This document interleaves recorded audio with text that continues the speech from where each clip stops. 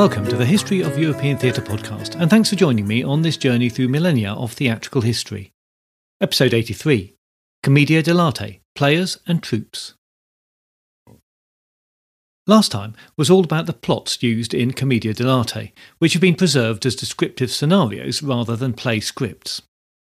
Now I want to complete what has become a mini-series of episodes on Commedia Dell'arte by looking at the people who played the comedies, who wore the masks, and lived and worked together, and how they organised themselves as troupes of travelling players. The Commedia dell'arte troupes that primarily operated in Italy and France in the Renaissance period were like many actors before them, travelling players operating, if not exactly outside of society, then in their own niche within it. I've commented before that some aspects of theatre have changed very little over the millennia, and the life of the travelling player certainly comes into that category. These players were mainly performing joyous slapstick acrobatic comedy that made their audience roar with laughter, but their life and reputation was little better than it had been in the medieval and indeed in the Roman periods that had come before. The problem for the travelling troupe was pretty much always as it had been. They could be lauded by royalty and given spaces, even theatres, to perform in the capital or wherever the royal entourage was travelling to, but outside of such royal protection, troupes were beholden to local magnates in the form of sponsoring dukes or princes, and still had to get permissions to perform from the local town lawmakers, many of whom were very concerned for public morals, either because of their own moral standpoint or from the desire to please the church. Troupes, on average, were composed of 7 men and 2 women. The women were still regarded as little better than prostitutes. Indeed, it was mostly assumed that they were of that profession, and the men were their pimps. This was still rooted in the ancient assumptions that people who travelled in mixed groups must be engaged in immoral activities, either amongst themselves or to the detriment of those they visited, and the idea that there was something unsavoury in inhabiting another character within yourself. Whatever credentials about royal support or well-received performances could be produced in some towns, and particularly in rural areas, permission to perform could easily be refused.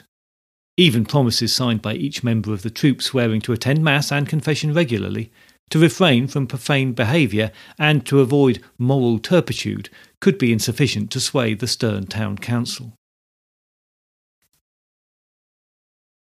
Now that's a rather bleak portrait that I've drawn, but of course we know the form was popular and there were enough welcome places to allow many troupes to forge a living, even to thrive. What follows here is mostly about the most successful troupes who did manage to navigate this landscape to great success, because those are the troupes whose exploits have been recorded. But I think it's useful to remember that lower down the scale, as much as there could be success, there was also a great amount of struggle. And as we shall see, even those at the top of the game had some problems. The Galossi troupe was the first troupe that took the form that would become the norm in Italy and France, or at least the first that we know of. I've mentioned them before and translated their name, which is derived from their motto, as the Company of the Jealous Ones. I've now seen some variations on that which try to speak to the spirit of the name rather than a strict translation of the Old Italian. So we could think of them as the Company of the Zealous Ones, or the Company who aim to please, which I think makes a bit more sense. The origins of the company stretch back to the early formation run by Alberto Naselli, who is better known under his stage name of Zan Ganassa. We've come across him before when I was discussing French Renaissance theatre, because his was the first troupe to travel abroad, and they were very much liked by the French court and spent a long time in Paris, a court that was of course heavily influenced by the Italian Medici Queen. Ganassa was born about 1540, but first appears in records in Mantua in 1568, when he was known for playing the lead Zani character. It's possible that he created the Harlequin character as a major role, although, as I shall mention later, there is a competitor for this honour. It was Ganassa's wish to travel abroad that split his troupe, and the Galossi were formed from the players who remained in Italy while he travelled to France and then Spain. He stayed in Spain and performed there from 1574 until his death 10 years later. As you may remember from those episodes about Spanish theatre, his influence there was considerable in making theatre buildings permanent. He realised that the usual habit of dismantling a stage as soon as the performance was done was a bit of a waste of time. when the troupe could be spending weeks in one location thanks to the demand for their performances, as was the case in Madrid. He donated to the city and the charitable guilds that controlled theatrical activity in the city and enabled the first permanent theatre to be built. He then also contributed to the construction of the second theatre, the Corral del Principe. Meanwhile, back in Italy, the Golossi gathered themselves and came under the new management of Flaminio Scala. Known more commonly under his stage name of Flavio, it was he who later put together the collection of scenarios that I referred to in the last episode. Born in September 1552, he began his acting career in Florence in the early 1570s, where he played the young lover role as part of the Golossi. He progressed through the troupe until 30 years later he created and played the older stock character, the Flavio, that he then became known as. He is one of those incredibly busy characters where we have to wonder how they found time to achieve all that he did. He continued acting with the Golossi, but also wrote their plot scenarios and acted as a general manager. He was also associated with another troupe, the Confidenti, another of the most successful troupes, and we'll hear some more of them later. The Golossi, and the style of acting that Scala required, became the standard for Commedia dell'arte. He emphasised the physicality of performance, and with the troupe developed many of the common moves and features that each character was recognised by. In fact, the signature moves of each character became so well recognised that an audience would be disappointed if they were not on display. It's a bit like a band not playing their hits at a concert, or a comic not repeating their catchphrase. Like the Renaissance Italians, we still like repetition and familiarity in our entertainment. The troupe played a circuit in Italy that took in Venice, Genoa, Florence, Milan and Mantua, and then also they took their turn in France. The mother of Henry III, King of France, was Italian Medici, and she and her son enjoyed the plays. The Golossi had 2 invitations from the king to perform in Paris, but their experiences were not all that they could have been. On both occasions, they got caught up in arguments between the king and a parliament that was trying to flex its muscles, and under the threat of fines being imposed on them, the troupe had to leave in a hurry, despite the royal patronage. They found themselves caught up in some strong anti-Italian feeling, which the members of parliament characterised as the root of courtly decadence and moral decline at the top. That sentiment was also used by established players in the city who encouraged protest and disruption at the Golossi's performances. Perhaps the strangest story from one of their visits was that they were kidnapped by a group of Huguenots and only released when the king paid the ransom that had been demanded. Not completely put off from international travel, they appeared in Venice for the Holy Roman Emperor, and then in 1577 they came to England, where they performed for Queen Elizabeth. There is a suggestion that they must have performed in local language in each case, but that seems to put an incredible onus on the actors as they improvise their way through a play, and perhaps performing in French or Italian or a mixture of both is more likely, as both were widely understood and spoken in royal and aristocratic circles. After about 1600, Scala focused on writing plays and working with other troupes, and Francesco Anderini succeeded him as the leading man and director of the Golossi. He was born about 1548 and had served as a soldier fighting for the Medici in the Ottoman-Venetian War, which was a 3-year engagement over possession of Cyprus in which the Ottomans were ultimately successful. Andreini was captured by the Turks and held captive for 7 years before he was able to escape and found his way back to Italy. He had not just wasted his time in captivity, having learned several languages and musical instruments. Joining the Golossi troupe seems inevitable for a man of his talents. He initially took on the role of the young lover, one which actors appear to have played well into maturity, until he transitioned into playing the captain. The particular Captain Spavento version of the stock character being his creation, and to which he could add much personal experience. He was noted for mixing Italian and Turkish, and claiming the latter was Arabic when playing the captain. He was also one of the original inventors of a gibberish pseudo-language used to indicate the speech of generic savage people, which attempted to convey emotion without having any meaning to the actual sounds it made. In 1578, when he was about 30, he married the 16-year-old Isabella Canalini. something we might find a little squeamish today, but was not uncommon at the time. She was a beauty of renown, turning the heads of princes and other lofty types wherever she went. Songs and poems were written about her, but it seems that their marriage was a very happy one, and she combined acting with producing 7 children, many of whom eventually performed with the troupe too. The Colossi continued to tour successfully in Italy, but nearly came to grief when visiting Mantua. Duke Guglielmo and his court loved the theatre, and the Duke requested that the Colossi performed one of his favourite plays, in which all of the characters were humpback. Yes, I know, they were very different times. The company duly obliged, and the Duke was apparently delighted with the performance. As the applause died down, he called for the author and the main players to come forward. But the whole troupe, presumably interpreting his request as including each and every one of them, rushed towards him, pushing and shoving each other in a bid to be in the front of the queue for the expected reward. The Duke was notoriously short-tempered, and, taking offence at their disrespectful manner, had them all thrown into his dungeons on the spot. It took several days for the Duke to cool off and release them, during which time the threat of a hanging loomed over them all. Eventually he did release them, and sent them on their way, banishing them from his territory and branding them as a band of rascals. Before the old Duke died in 1587, his son Vincenzo, who had inherited his father's love of the theatre, hatched a plan in which he wanted to see all of the best troupes of the time combined into what we would now call today a super troupe.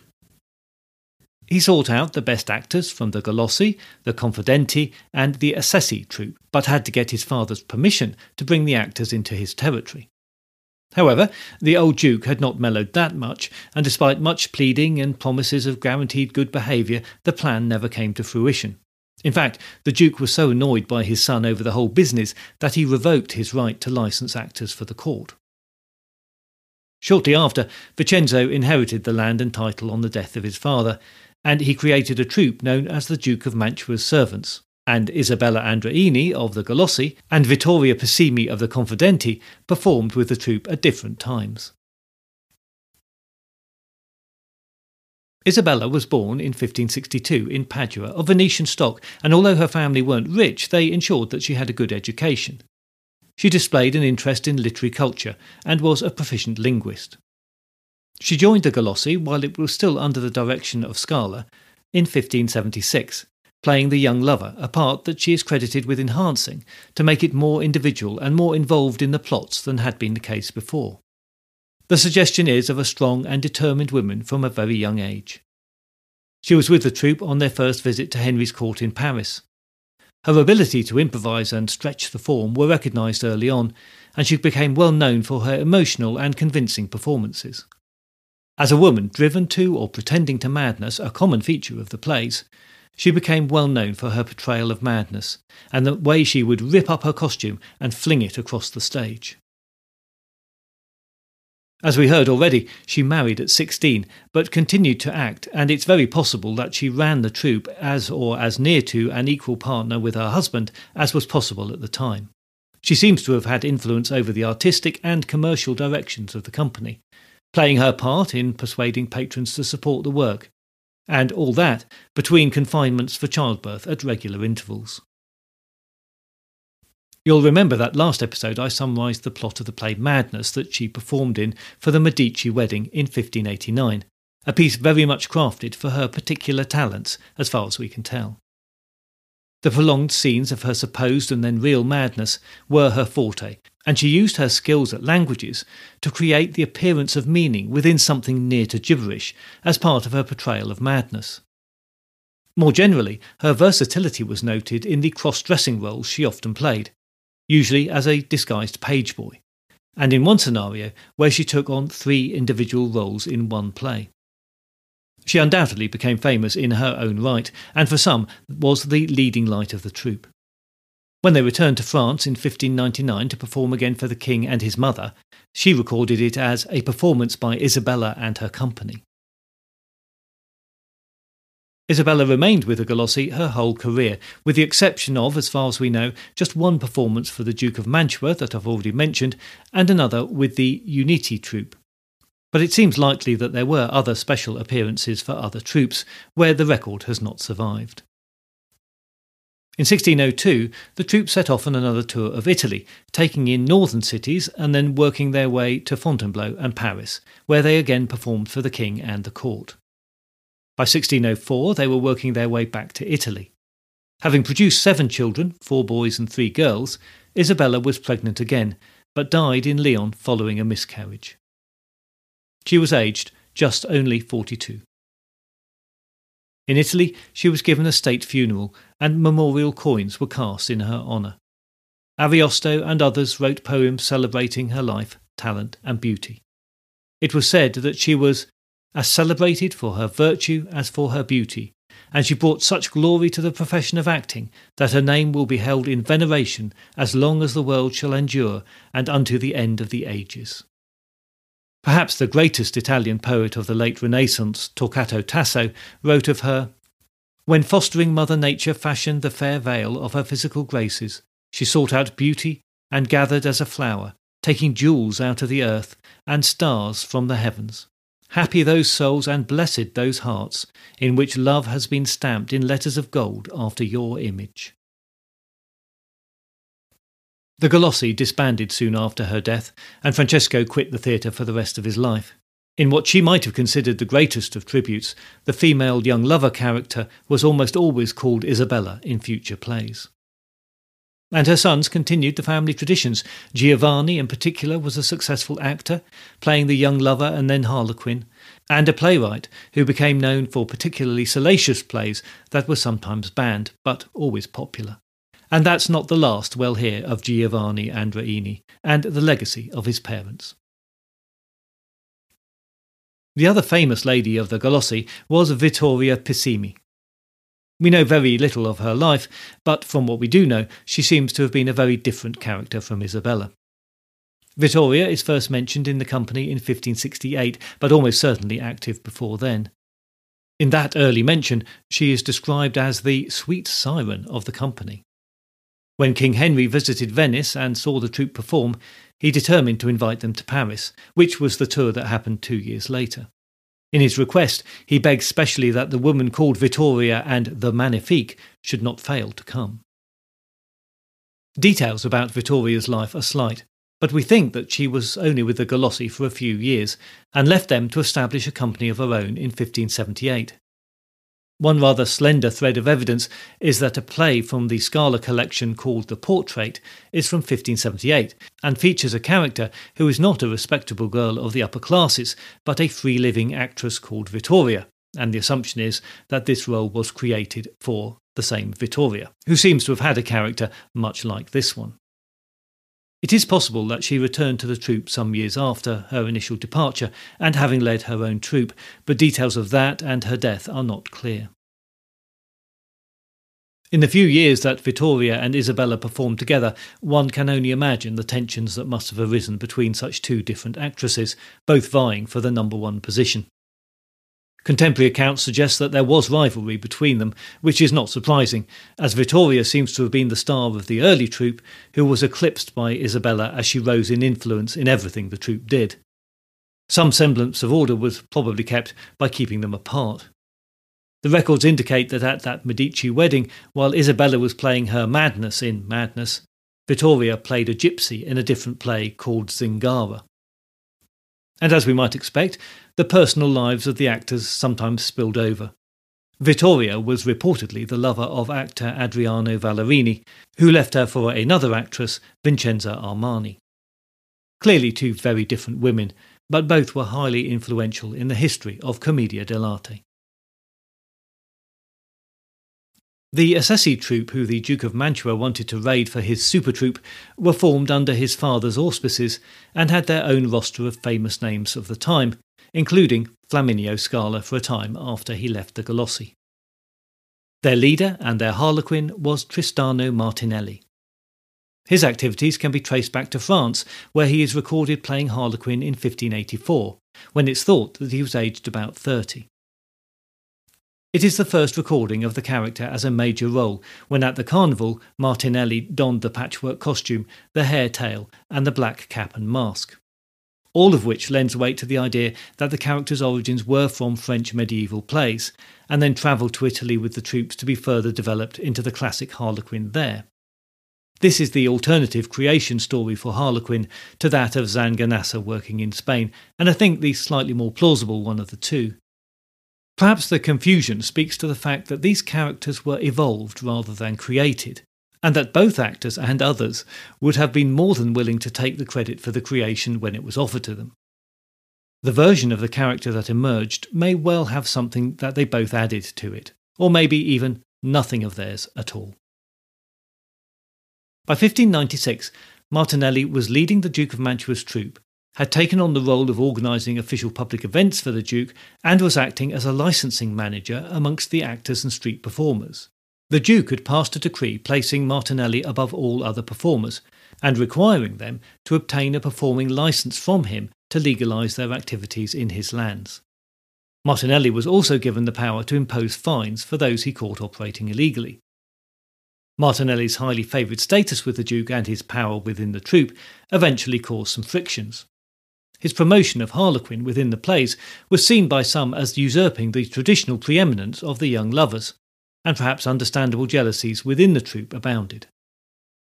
In 1611, Virginia Ramponi, a prominent actress at her time and the first wife of Francesco Andreini, wrote to the Cardinal to ask him to block a theatrical licence being granted to Martinelli that would have allowed him to run his own troupe. She believed such advancement would be of no benefit to the theatre, just to Martinelli himself. In Martinelli and his work, we can see just how popular Commedia dell'arte was across Europe. He moved between several troupes, often in the company of his brother, and with them travelled widely. A tour in Spain in 1587 was followed by performances in Turin, where the Duke enforced a longer stay on them than was planned because he had enjoyed their performances so much. When they eventually left, it was to perform for the French king in Paris. Presumably such an auspicious invitation gave them the means to extricate themselves politely from the court in Turin. After Paris, they returned to Mantua. Martinelli also visited Austria and Bohemia, but was back in Paris at the request of Catherine de' Medici in 1611, 1613 and 1614. Of his time in Paris, Martinelli noted that the comedy was most successful contrary to all expectations. They are wild for our comedies here, and so all could not be better. And that was an understatement. When a Martinelli baby was christened in Paris in 1614, the king, then Louis XIII, agreed to hold the child for a moment, a great honour indeed. Following that triumph, Martinelli returned to Italy and slowed down a bit, not travelling again until 1621, when he came back to Paris and remained there until 1624, playing for the court and becoming a confirmed favourite of the king.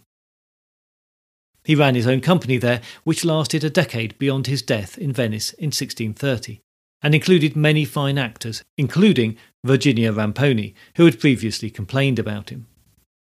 On his death, he was hailed by many as the finest actor of his time, something that he had already appreciated for himself.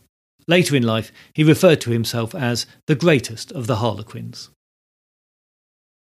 At the time of his death, Martinelli was playing in a troupe called Il Fedeli, the Faithful Ones. The troupe had been formed by Giovanni Battista Andreini, the son of Isabella and Francesco. He had formed the troupe from the remnants of the Golossi after the death of his mother and withdrawal of his father in 1605. As I've said, Giovanni was a talented actor and wrote his own plays too, the salacious ones I mentioned. So the troupe was very much his vehicle, but also benefited from the heritage of the Golossi. But he also performed at intervals with other troupes, which seems to have been acceptable for those in the comedic acrobatic roles to do. They were the stars and they knew it, and there is a sense that they were a restless lot, always looking for their next opportunity to shine. Contrary to their name, the Faithful Ones went through many reorganisations, sometimes with Giovanni, sometimes without him. But the troupe continued to prosper for almost half a century, finally disbanding in 1651. They followed the now familiar traveller's route through the ducal and royal courts of Italy, and then to Paris on at least 4 occasions between 1613 and 1625, when they performed at court and Fontainebleau and at the Hôtel de Bourgogne. Italy may have been the spiritual home of the Commedia dell'arte, but the troops were never more comfortable than when they were in Paris, the somewhat volatile political situations notwithstanding. The Golossi's bad experiences were not often repeated, and the demand from the court and the theatre-loving public was strong. Marie de' Medici, then acting as regent, wrote to Giovanni Andreini in the following imploring tones. I see from the letter you wrote to me about the company of comedians that they have finally come to a decision to bring their journey hither, albeit that they have waited a long while and I had almost lost hope of seeing them. They will, however, be well received, and each and all I trust will enjoy that journey. This will suffice to serve you as a passport. Hasten, then, as quickly as you may, upon this assurance, and dispose yourselves to maintain the highest reputation of Harlequin and his troupe, together with the other good roles that you have recently added to it. The King, my son, and I await the pleasure and diversion that you always provide. You will note that the Queen refers to Giovanni as Harlequin, showing again the close association these actors had with the roles they played. In a later letter, she comments on the impending birth of a child due to Giovanni's wife, promising the gift of a gold baptismal chain. She ends the letter saying, "The sooner you set forth, the greater will be your welcome. Come then quickly, with all speed." And we can't leave Paris without, as it were, coming full circle to Flaminio Scala again. By 1571 he was performing with a troupe called the Confident Ones. They had travelled widely in Italy and then, it seems, without any special invitation, worked their way through France to Paris. They performed in the city, giving not only comedies but tragedies and pastorals as well. A reminder that the troupes had a repertoire wider than just the improvised comedies of intrigue. Rival companies in the locality objected to the new competition and managed to get them evicted, but thanks to a letter of recommendation from the Duke of Mantua, they were invited to remain by royal appointment and enjoyed a successful stay in the city. The Confident Ones were one of several troupes that were led by women. In this case, Vittoria Pisimi took up the reins, and it became known simply as Signora Vittoria's company. The troupes that I've mentioned in this episode, the Golossi, the Confidenti, the Assessi, the Faithful Ones, the Confident Ones, were the most successful locally and internationally famous and well supported. But there were many other smaller troupes who worked a less prestigious circuit in Italy and still made a contribution to the development of the characters and scenarios. For example, the first recorded Punchinello was played by Giovanni Fiorillo in 1609. He was a member of the Commessi Uniti troupe, who operated mainly in Padua and Genoa. But at times, their number included some very highly rated actors. Giovanni's father, Silvio, was also a member of the same troupe and wrote a number of comic sketches. And as a final example, there was a 16th century troupe called Il Desiossi, which after 1582 was led by Diana Ponti, an actress of renown who was once with Il Confidenti. The troupe's patron was the illustrious Cardinal Montalo. Also a poet, Ponti was best known for her role as the Innamorata. As we've seen before, working as a member of a Commedia dell'arte troupe was often a family business, and the same is true here. Diana's father, Adriano Vallerini, directed a troupe based in Milan in the 1580s. Of noble stock from Verona, he was no mere mountebank, but a doctor of philosophy, no less, and wrote poetry in Greek, Latin, and the vernacular. It seems that, somewhat paradoxically, many of these acclaimed comedians were well versed in some really solid learning and culture. From what we know of the Commedia dell'arte troupes, I think two things really stand out. They were, for many, a family business, to the extent that a son or a daughter, even a grandchild, could, in time, take on the very same role that a mother, father, or grandparent had played, and doing so in the very same costume was not an unthinkable possibility. That closeness and familial connection must have helped with the improvisation process, the on-stage rapport, and close timing required for this type of entertainment.